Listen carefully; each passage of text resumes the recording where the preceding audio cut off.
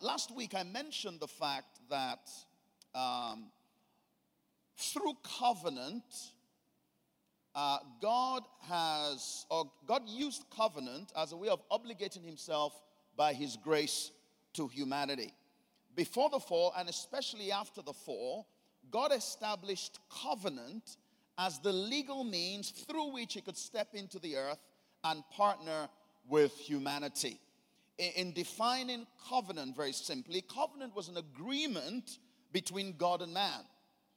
An agreement between God and man, and every covenant had terms and it had benefits. Every covenant had terms and it had benefits.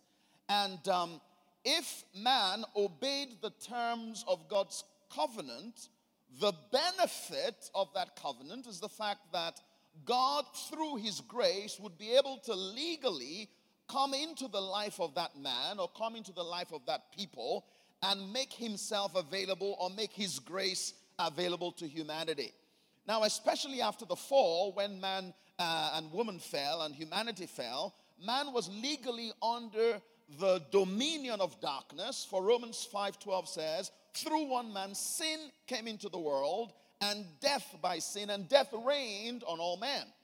So God could not legally just come into the earth and kick the devil out because man or humanity had legally handed over authority and dominion to Satan.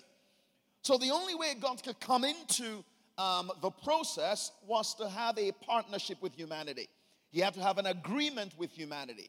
And the Bible is a book of covenants. In fact, there are 7 covenants in the Word. The first was the Edenic covenant. The next, the Adamic covenant. The third was the Noahic covenant. The fourth, the Abrahamic covenant. The fifth was the Mosaic covenant, the covenant with Moses. The sixth was the Davidic covenant. And the final, the New Covenant. So everything God has done with man, through which God was able to come into man's context, came through covenant. Because covenant was the only legal means through which God could come into the earth. And every word of God or every scripture or every promise is a covenant word. Psalm 89:34 says, my covenant I will not break, nor alter the words that proceed from my lips. So every promise of God is set within the context of one of these 7 covenants. And if you are in the covenant, the first 3 covenants were universal covenants. The Edenic covenant, the Adamic covenant, the Noahic covenant were for all of humanity. The Abrahamic covenant was for Abraham and his seed. But the Bible tells us that if you are of faith, then you are the seed of Abraham and heirs according to the promise. So we are in the Abrahamic covenant. Then the covenant of Moses was a covenant with Moses and his people, the children of Israel. Okay? But through that covenant, Jesus came. Now, the covenant of David was with David and his house. But the covenant of the new covenant that you and I are also a part of was a covenant between the Father and Jesus Christ. But if we're in Christ, then all the inheritance that is in Christ belongs to us. So the Bible is a book of covenants, and that is why it is called the Old Testament or the Old Covenant and the New Testament or the New Covenant. Now, as I said earlier, every covenant had terms. And every person that God offered a covenant to accepted it willingly and joyfully because it sounded incredible. Why would God want to partner with me? What have I got to bring to the table? Nothing. So when you read the contents of all the covenants, it's all about God saying, I will do this, I will do this, I will do this. But there was always a human side to it. That human side required worship. Okay, the worship of God, where you recognize God as your covenant partner and the senior partner in this relationship. So worship was always the human side of the covenant. Whenever human beings, in recognition of covenant, worship God and they put their faith in the covenant, the door of grace, all the benefits of that covenant will be open to them. Through their worship, they open the door. Everyone say, through their worship, they open the door. Who opened the door? They opened the door. God didn't open the door, they opened the door. Through their worship, they opened the door. Say to your neighbor, you can open the door. Because their worship was an expression of their faith in God. And the worship was expressed in two ways. One was their obedience to God, and second was in their offerings. Their offerings were always done in the context of covenant. In their offerings, they expressed their faith in God as their source of supply.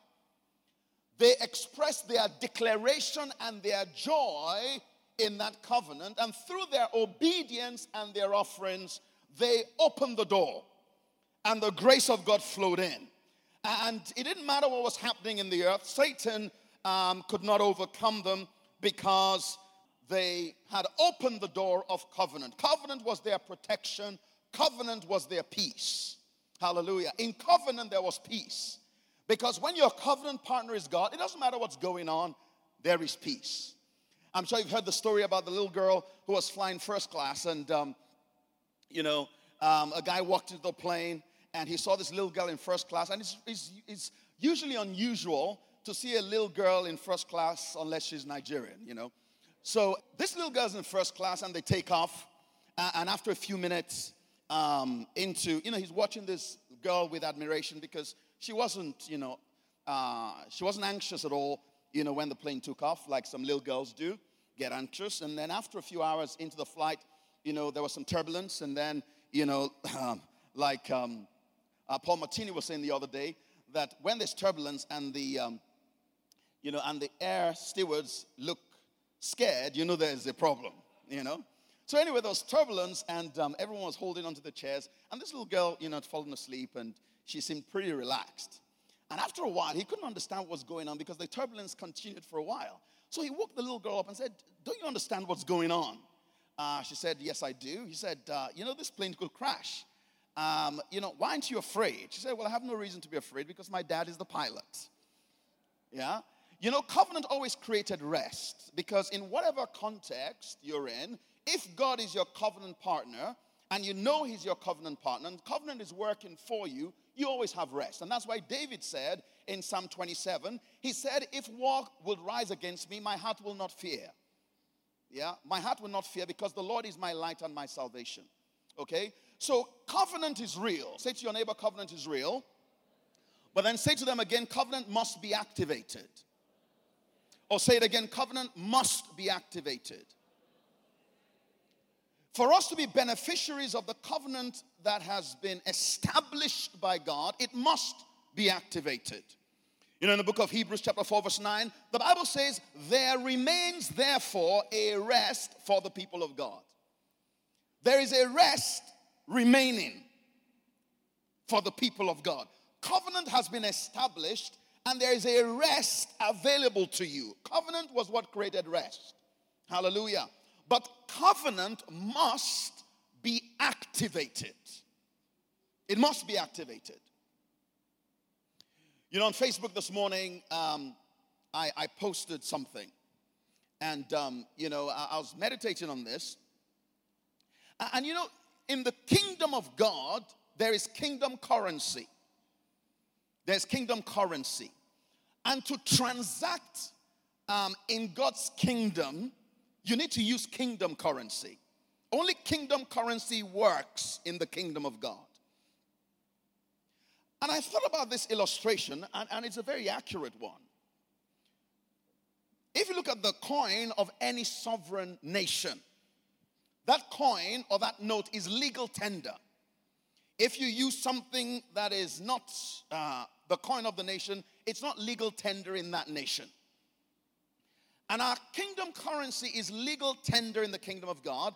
And the Bank of Heaven will honor that currency all the time. Every single time. Now, our currency has four parts to it. The top of the currency, or the front of the coin, is called grace. Everyone say grace. Grace is what God has obligated himself to you through covenant. It's how God has obligated himself to you through covenant. Grace is the power of God that's been released toward you. In other words, grace is the power of covenant. The other side of the coin is called faith. The Bible says in Romans 5:2 that we have access. We have access by faith into this grace. So grace has already been provided, but our access into grace is something called faith. There is a response of faith that is required by us in order to access what has been given. Hallelujah. Now, what brings the front and the back together of the coin, this edge that brings grace and faith together, is Holy Spirit, the Holy Spirit himself. But the material of our kingdom coin is love. That's what our coin is made of. You know, some coins are made of gold, some are made of brass, ours is made of love. Okay? Now, if in your transaction in God's kingdom, any transaction you have in the kingdom of God, if you start with grace, you see, everything starts with grace. Everything starts with what God has given. It doesn't start with you, it starts with him. Because it is God that has obligated himself to humanity through covenant by his grace.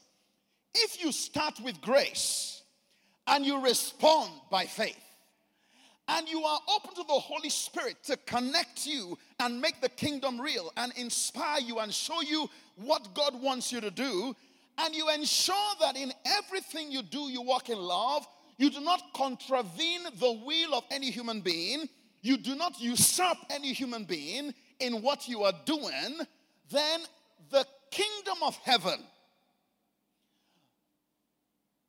the bank of eternity, will honor that which you are transacting about. It doesn't matter what it is. So every covenant must be activated. It must be activated.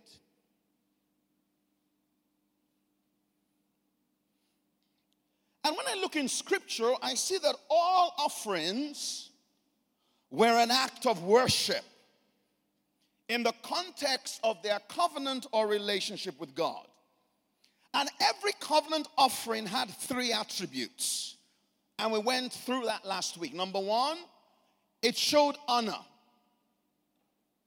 It showed the value we place on God, on the relationship. So there was value in every covenant offering. It showed priority and it showed faith. Value, priority, and faith. Hallelujah. Now, in studying the word, I have seen 4 levels of covenant given in scripture. And I mean given in the context of what God has said, that opens up the door to the grace of God available to you. And as a covenant partner with God, you can activate the covenant of God in your life through your obedience to him and through your covenant giving. Everyone say covenant giving. Or say it again, covenant giving. I've seen 4 levels. There might be more, but I've discovered 4. Let me start from tithes and offerings.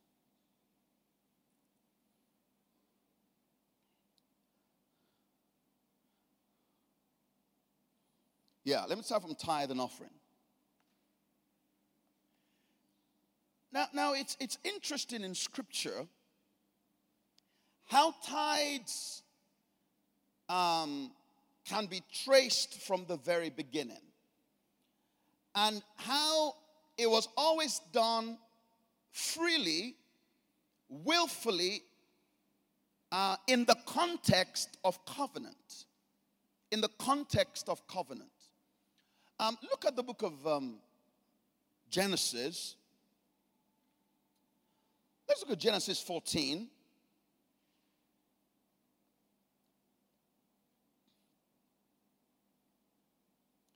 Genesis 14.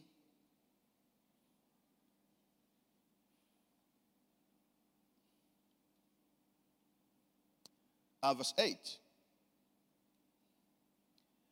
Verse 8 says, the king of Sodom, the king of Gomorrah, the king of Admah, the king of Zeboim, the king of Bela, that is Zoar, went out and joined together in battle in the valley of Siddim against Chedorlaomer, king of Elam, Tidal, king of nations, Araphel, king of Shinar, and Arioch, king of Elazar. 4 kings against 5.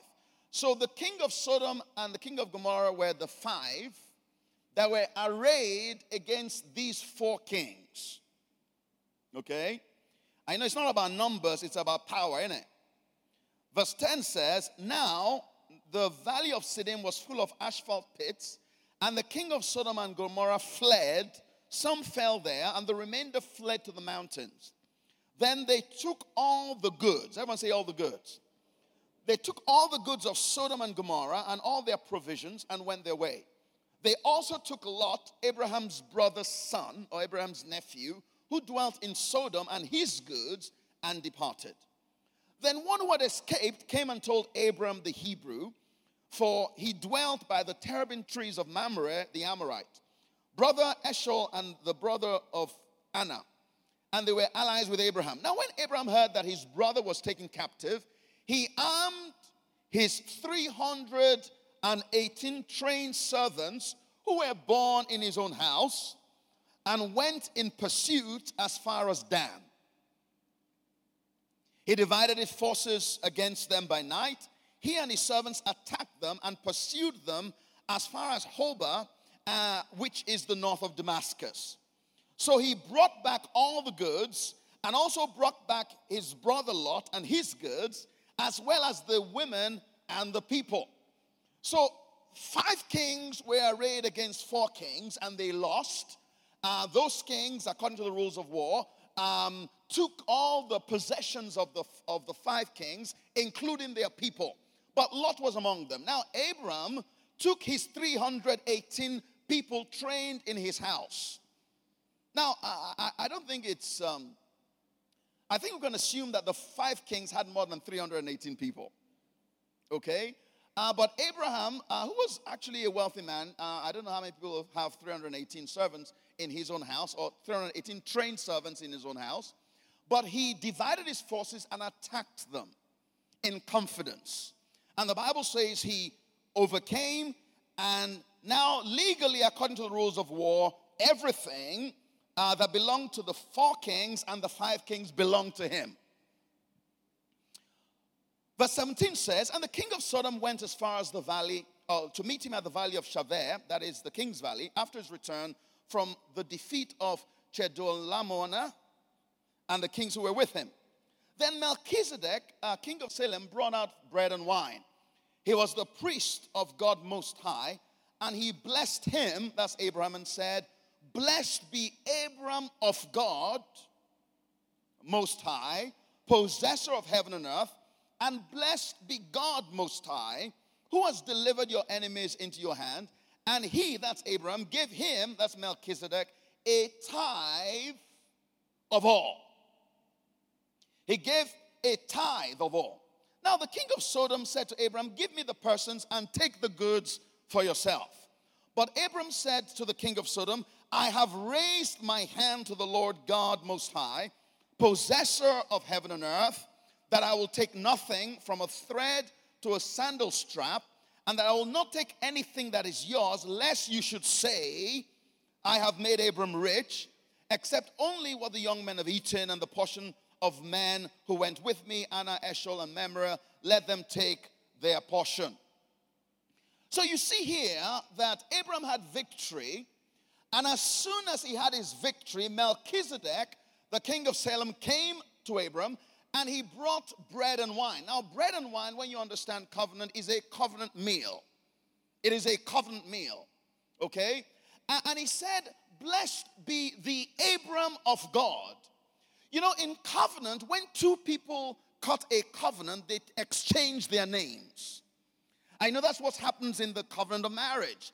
In the old days, when 2 families cut covenant, they would exchange their names, and they will have a double-barreled name, because everywhere you went and you introduced yourself, everyone knew that it's not just you on your own. You and this family are one. So if I offend you or if I cheat you in any way, it's not just you I'm dealing with, it's the other family as well. Whenever there was covenant, there was an exchange of names. And that's why in covenant, every time God visited people or visited the descendants of Abraham, he said, I am the God of Abraham. I am the God of Isaac. I am the God of Jacob. Yeah? So they had exchanged names, so there was a double-barreled name between God and humanity. I am their God. You offend them, you offend me. But then it also happened the other side. Because Abraham became the Abram of God. Just like God became the God of Abraham. Are you with me? So Melchizedek says, blessed be Abram of God. Blessed be Abram of God. Whenever God introduced himself, he said, I am the God of Abraham. But whenever Abraham introduced himself, he said, I am the Abram of God. So this was, everything that was being done here was being done in the context of covenant. As he came to Melchizedek, he says, Melchizedek, I recognize that I have a covenant partner. The reason why we overcame these 5 kings or 4 kings is because I am the Abram of God. God is on my side. I have leveraged the resources of Almighty God. So they had a covenant meal, and in recognition of the God that had empowered him and gave him victory, the Bible says that Abram gave a tithe of all. Now, a tithe is not a spiritual word. A tithe is just Old English for tenth. Now, I have no idea why he gave a tithe, why he gave a tenth. All we know is that he gave a tenth of all. It was not requested. It was not demanded. It was given by grace and faith in recognition of his covenant partner and activating the covenant that was upon his life. Amen. Now look at what happens to Abraham's son. Look at Genesis 28.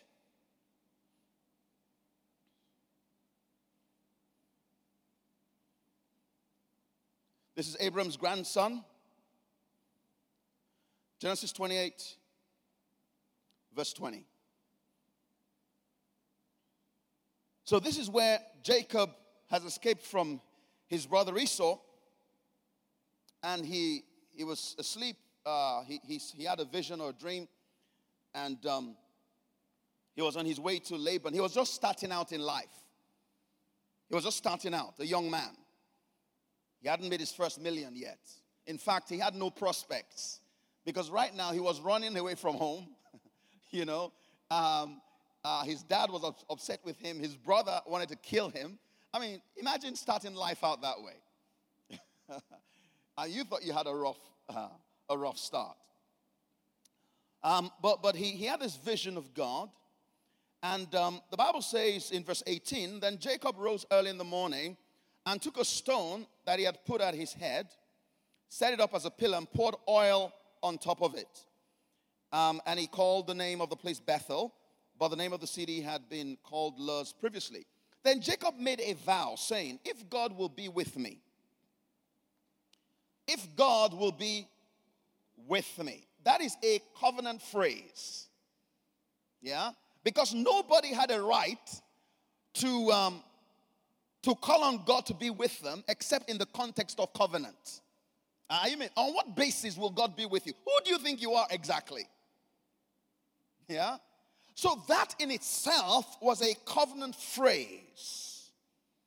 He said, if God will be with me and will keep me in this way that I am going, and will give me bread to eat and clothing to put on, so that I come to my father's house in peace, then the Lord shall be my God, and this stone which I have set as a pillar shall be God's house. and of all that you give me, I will surely give what? A tenth to you. I will surely give a tenth to you. So he was saying that God, if you will activate or if you would manifest your covenant in my life, because the covenant to Abraham was an everlasting covenant to Abraham and his seed. So Jacob knew that he was part of this covenant. And he said, God, if you will be my God. You know, the thing about covenant is this. Every generation must activate the covenant in their lives. Amen. In every generation, you must stand up before God and you must sign your signature to this covenant that God, this covenant that is mine, I am activating it in my life today. I make a decision that even though I am starting from minus, if you will be my God, if you will fulfill in my life what you have said, I will obey you. I bow my knees to you. I will worship you with my life, oh God. Let the covenant that is mine, the covenant of my fathers, I want God in my life. I want God in my family. I want God in my business. I see myself in this new covenant. And therefore, I activate this covenant over my life today. You know, God is looking for people that will transact with him. Are you with me? He's looking for people that will transact with him, that will be serious with him. You know, Isaac came back years later to this place called Bethel. Because God, showed himself as God. And he brought everything as he had honored, as he had vowed before God. He brought a tithe to God. Now, I don't know the significance of the tenth. I don't know it. But I know that right from Abraham, the tithe seemed to be the beginning of the life of a man or a woman that was activating the covenant of God upon their lives. It seemed to be an expression or a recognition of the hand of God upon their lives in covenant and the way they began honoring God. And it seemed as though that through the tithe, they sanctified the rest and caused God to express himself in their lives. It doesn't matter how much the tithe is. But there seemed to be something about this tenth. And it was always done willingly. It was always done joyfully because they understood that it was being done in the context of covenant. You know, in the Old Testament, after the Abrahamic covenant, even in the Mosaic, in all the covenants, the tithe was there. In the Mosaic covenant, they have the law of the tithe. And look at this in Deuteronomy 26.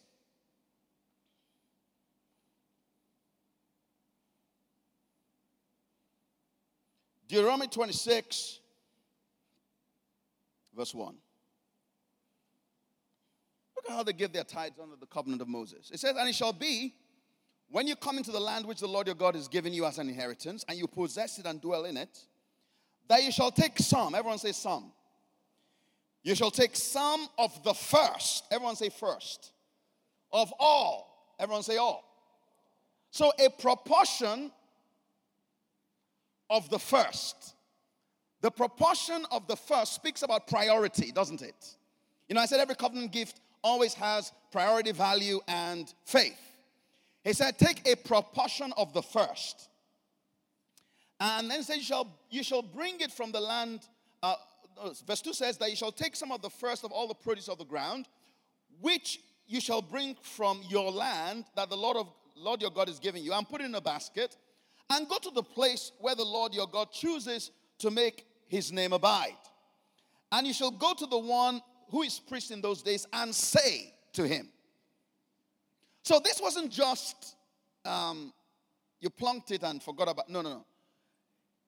You brought some of the first and then you declared certain things before God. The priest was a representative of God. You declared before God, and you shall say, I declare today, the Lord your God to the Lord your God that I have come to the country which the Lord swore to our fathers to give us, then the priest shall take the basket out of your hand and set it down before the altar of the Lord your God. And you shall answer and say, before the Lord your God, my father was a Syrian about to perish, and he went down to Egypt and dwelt there, few in number. So he's saying, Lord, I remember how I started.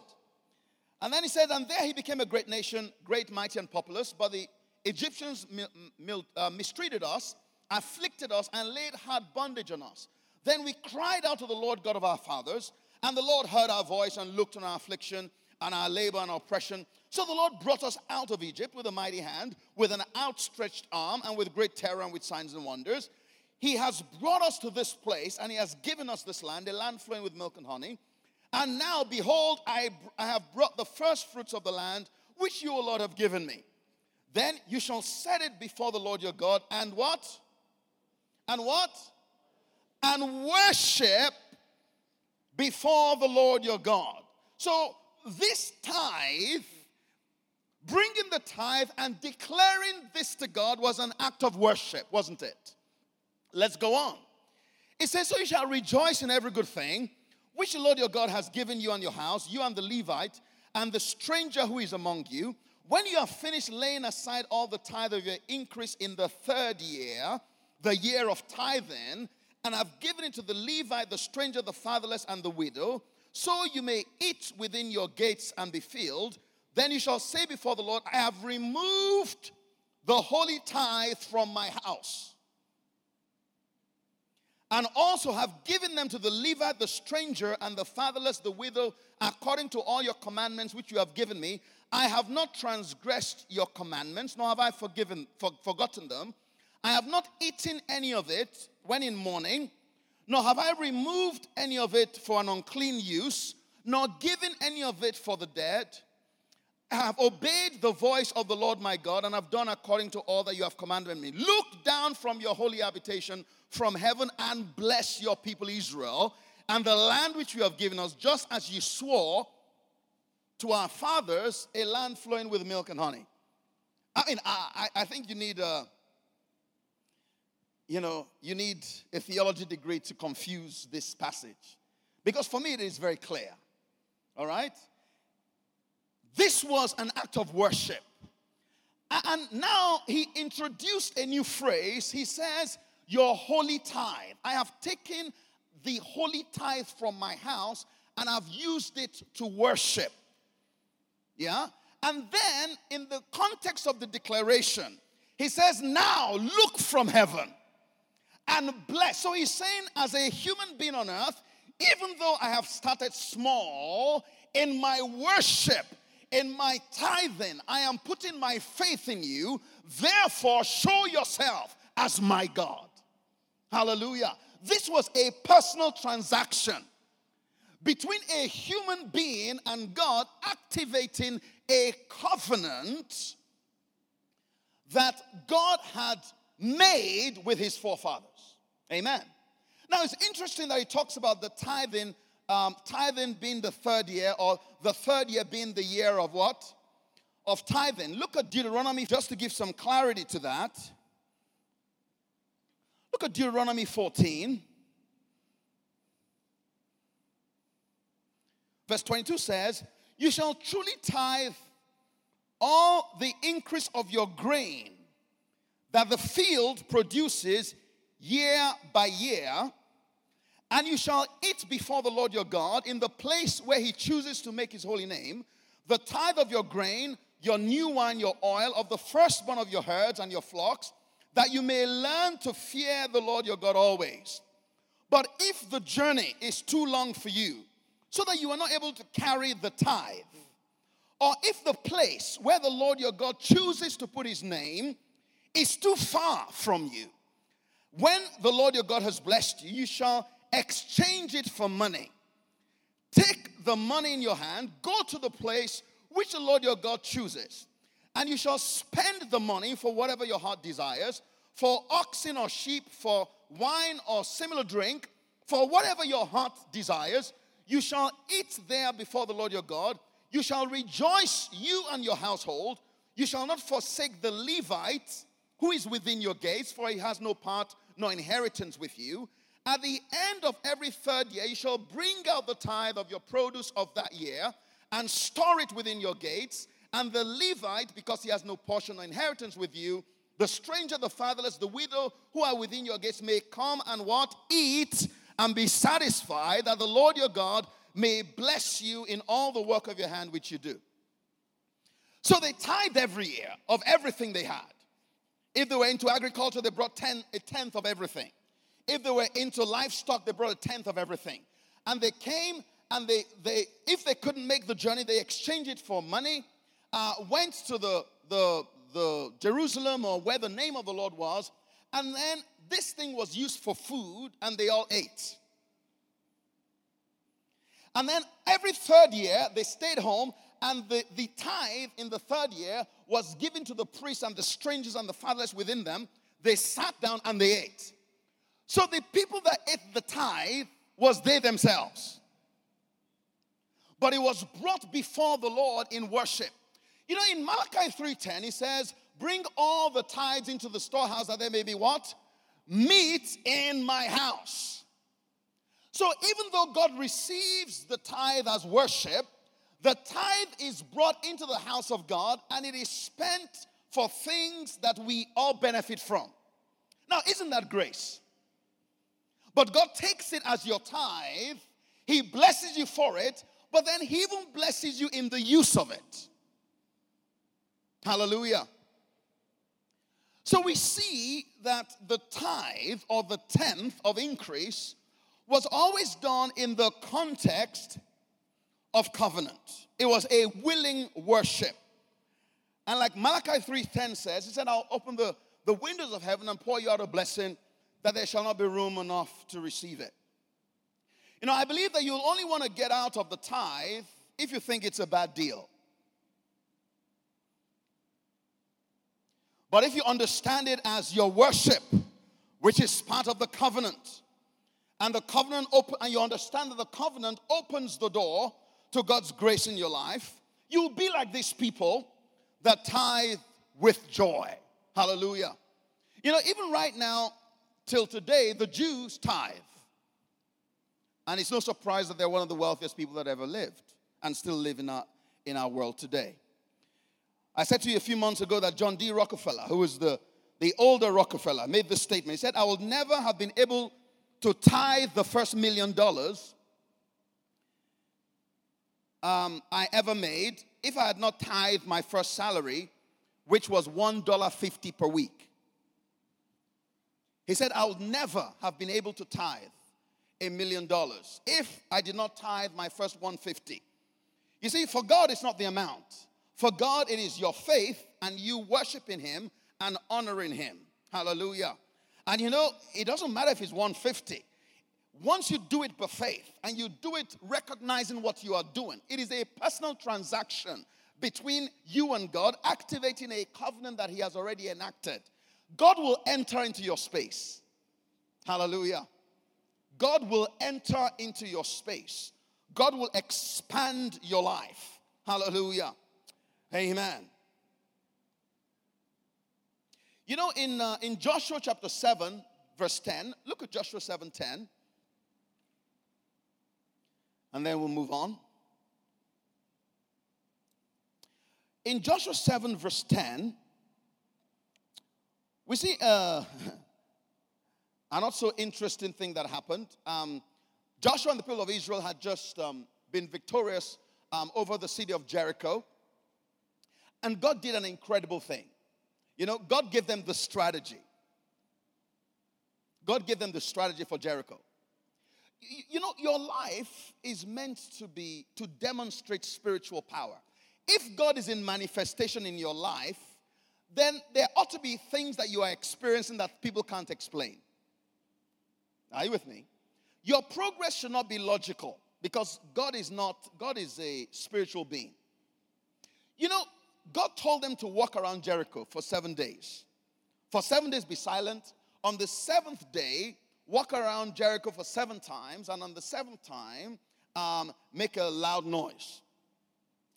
And if you go study it, the reason why the Jerrycans, the inhabitants of Jericho were so confident was because they had a wall surrounding their city. And archaeologists tell us that the wall was so thick that they used to have horse chariot races on the wall. Yeah, they were so thick that they could have chariot races on the wall. So they were very confident in themselves. But something happened. If you study it out right, you see that when they obeyed God and walked around Jericho for 7 days, and on the seventh day they walked around 7 times and they made a shout, the Bible says that the wall of Jericho went down before them.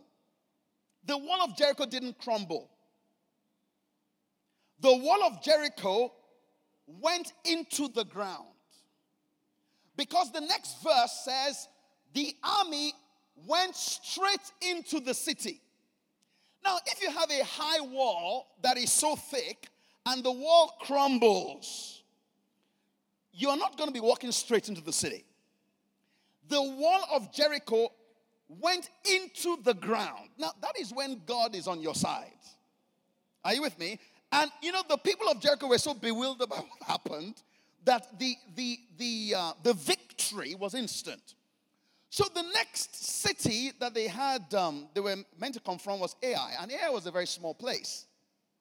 And the people came to Joshua and said, Joshua, I mean, compared to Jericho, look at what God did for Ai. Is like, let's have I think it was like 300 men or 3,000 men. Let them go face Ai. But when they got to Ai, they were soundly defeated. And Joshua could not understand why they would be defeated. And he went before God and began to pray. And defeat was not part of their DNA. Because if God is with you, if Jehovah, El Elyon, the Most High God, is in manifestation in your life, defeat will not be your portion. In fact, if you ever get defeated, you'll be surprised and you'll go back to God. Are you with me? So Joshua went before God and was like, how can this happen to us? And the Lord said to Joshua, get up. Why do you lie on your face? Israel has sinned. They have transgressed my covenant, which I commanded them, for they have taken some of the accursed things and have both stolen and deceived. They have put it among their own stuff. Therefore, the children of Israel could not stand before their enemies, but turned their backs before their enemies, because they have become doomed to destruction. Neither will I be with you anymore, unless you destroy the accursed from among you. Get up, sanctify the people, and say, sanctify yourselves for tomorrow, because thus says the Lord God of Israel, there is an accursed thing in your midst, O Israel. You cannot stand before your enemies until you take away the accursed thing from among you. Israel should not have been victorious with their enemies because they didn't have the numbers.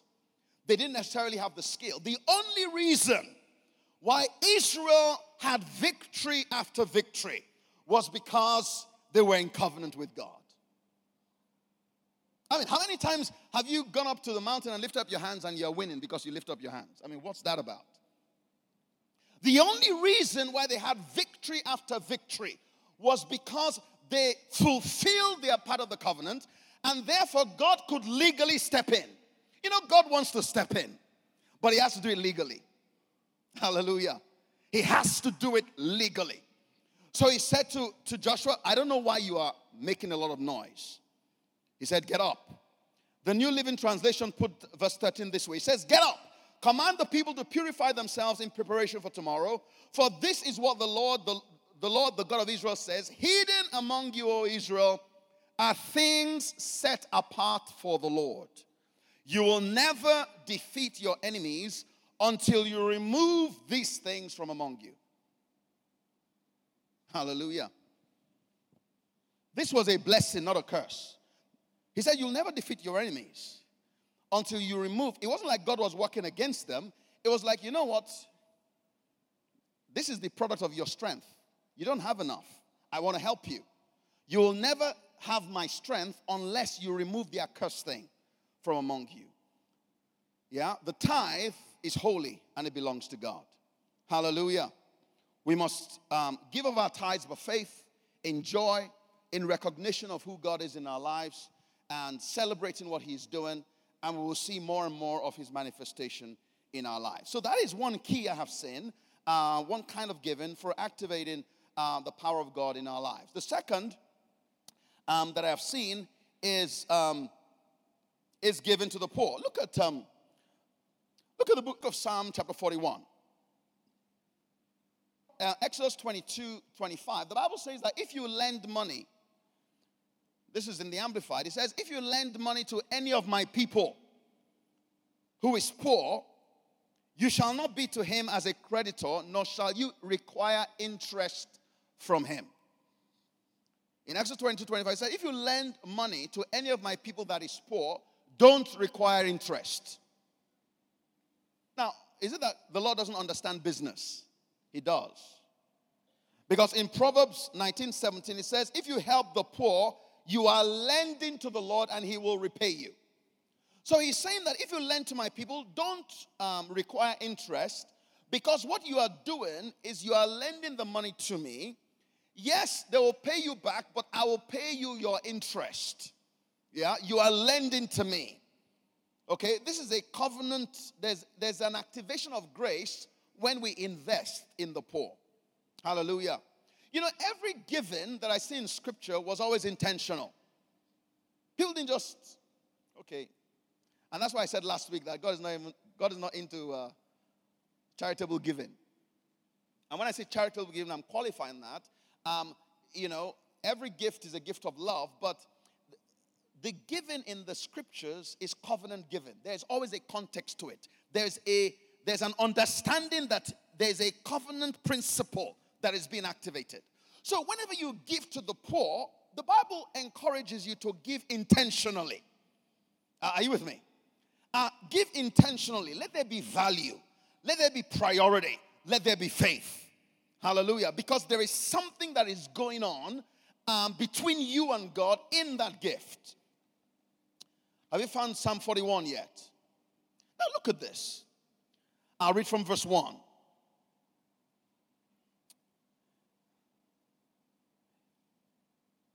It says, oh, the joys of those who are kind to the poor. I'm reading for the New Living Translation. Oh, the joys of those who are kind to what? The poor. Oh, the joys of those who are kind to the poor. The Lord rescues them when they are in trouble. The Lord protects them and keeps them alive. He gives them prosperity in the land and rescues them from their enemies. The Lord nurses them when they are sick and restores them to health. Wow. Wow. You know, there's sometimes when we know that there is healing in the covenant, and we activate that healing, you know, as we believe God's word and step out in faith. But it's like there's a grace for healing that is available to those who give to the poor. Are you with me? It's like there's a separate door. It's almost like in a kingdom having different kinds of coins. You have coins, you have notes, you have different denominations. But it's like there is a grace for those that give to the poor by faith. He says the Lord will rescue them when they're in trouble. The Lord will bring healing into their lives. That is part of the lending to the Lord that the Lord repays. You know, this was the principle that Daniel was trying to activate in Nebuchadnezzar's life. Nebuchadnezzar had a dream that he was going to be judged by God. He had lifted up himself in pride. And he was going for 7 years. It was going to be like an animal, you know, and he was essentially going to lose his mind. And when Daniel came before Nebuchadnezzar in Daniel 4:27, he made this statement. He said, King Nebuchadnezzar, please accept my advice. Stop sinning and do what is right. Break from your wicked past and be merciful to the poor. Perhaps then the Lord will continue to prosper you. Daniel was trying to help Nebuchadnezzar to activate the grace of covenant that is released when we give to the poor. If you look at Acts chapter 10 and you look at the story of Cornelius, who was the first non-Jew to get born again. You know, God is no respecter of persons, but God is a respecter of faith. Say to your neighbor, God is no respecter of persons, but God is a respecter of faith. Now, why did God choose Cornelius to be the first person on earth that would get born again that was not a Jew? Why did God choose Cornelius? In Acts chapter 10 verse 1, it says there was a certain man in Caesarea named Cornelius, a centurion of what was called the Italian regiment. Verse 2 says he was a devout man and one who feared God with all his household, who gave alms generously to the poor. You know, we tend to see the poor as irritation that we have to put up with. You know, you're driving down the road in your car, and, you know, the other week, let me just, I have a way of outing myself. The other week, I was driving down the road, and I'm behind this guy who has a really nice, who's driving a really nice Porsche Panamera. A Porsche Panamera GTS, a brown one. And he's right in front of me next to 4 Points there. And he has a throng of people just come over because a Porsche Panamera shall attract. And they all came over and they were trying to wipe his windscreen and, all this kind of stuff. And I was very concerned for him because I was concerned about the prints on the car. I'm just outing myself now. And I was just looking at this guy thinking, man, poor guy, And the guy, he didn't give, but I could see a scenario where if I were in the same situation, before they come to the car, I'll get out of the car and I'll be distributing the money. I don't know about you. I can see that happening because I was thinking, man. So, sometimes we look at the poor as an irritation that we have to put up with. Okay? But, the Bible says that Cornelius had a different mindset. He said he gave generously to the poor. He gave generously to the poor. There was something that Cornelius understood. Yes, he was given in love, but there's a principle behind it.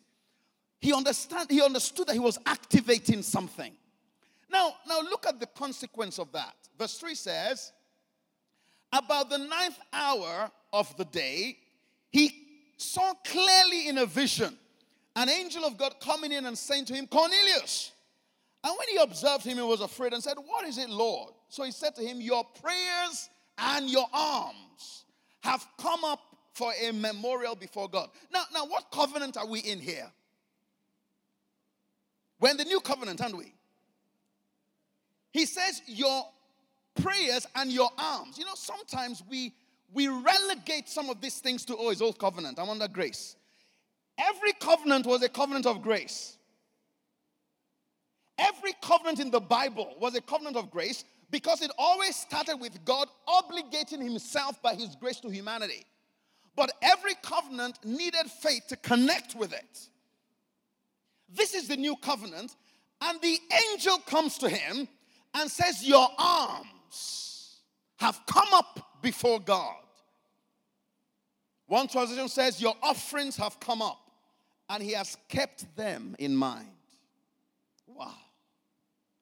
There's some things you read in scripture and you just want to cry. He says, your offerings have come up, and he has kept them in mind. Do you think it's the amount of money that he gave? No, it is the fact that those offerings were an expression of faith in God. They were an expression of understanding of covenant. They were an expression of priority and value. One translation says, he has seen what you give to the poor as a sacrifice to be remembered.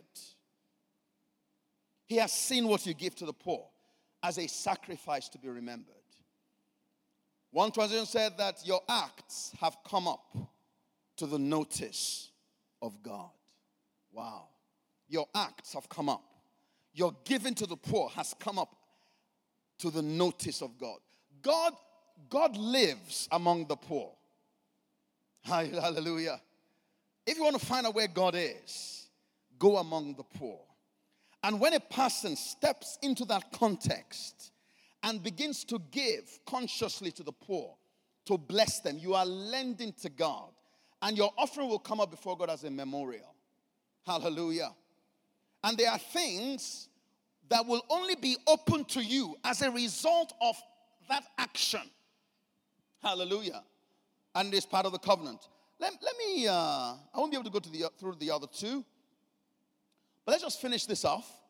And then I'll continue this on the 22nd or something. After our Vision Sunday. Look at Isaiah 58. Isaiah 58 verse 6. So when we talk about getting involved in the soup kitchen, we shouldn't be seeing it as, okay, I'm just volunteering my time. Okay, we're giving you an opportunity. When you understand covenant, we're giving you an opportunity to enter into a context where through your giving, you open up the door to the grace of God in your life. Every giving in the scriptures was always done in the context of covenant.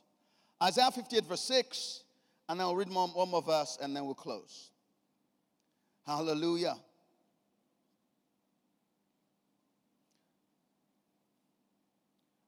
Isaiah 58 verse 6. Now this is talking about fasting.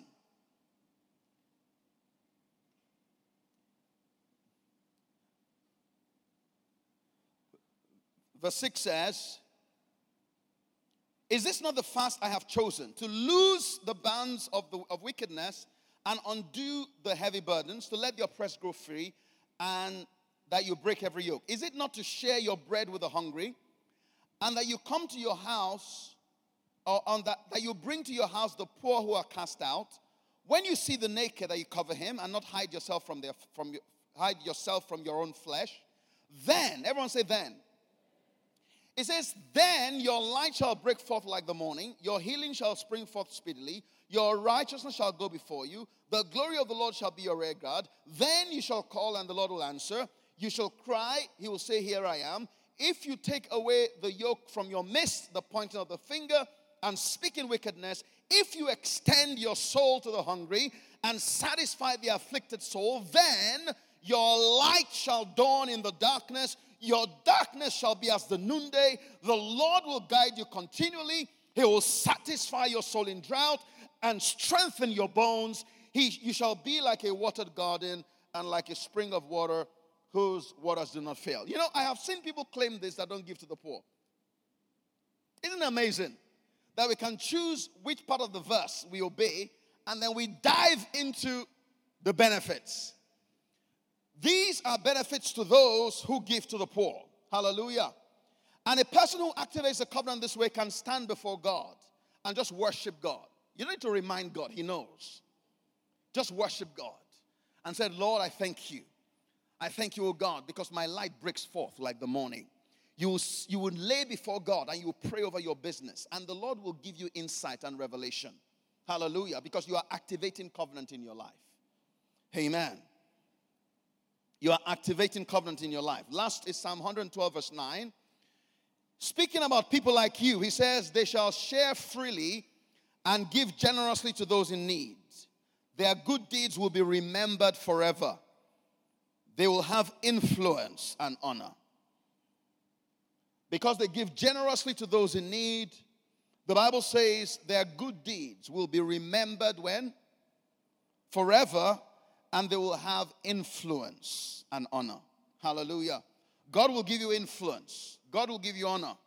But the Bible says that when the Lord comes back, will he find faith in the earth? The Lord is looking for faith because faith is how we respond to grace. Hallelujah. The faith in our tithes and offering. The faith in our giving to the poor. The faith that we express through our worship as we give in covenant giving is what God is looking for. And that's what unlocks the door of grace in our lives. Hallelujah. Amen.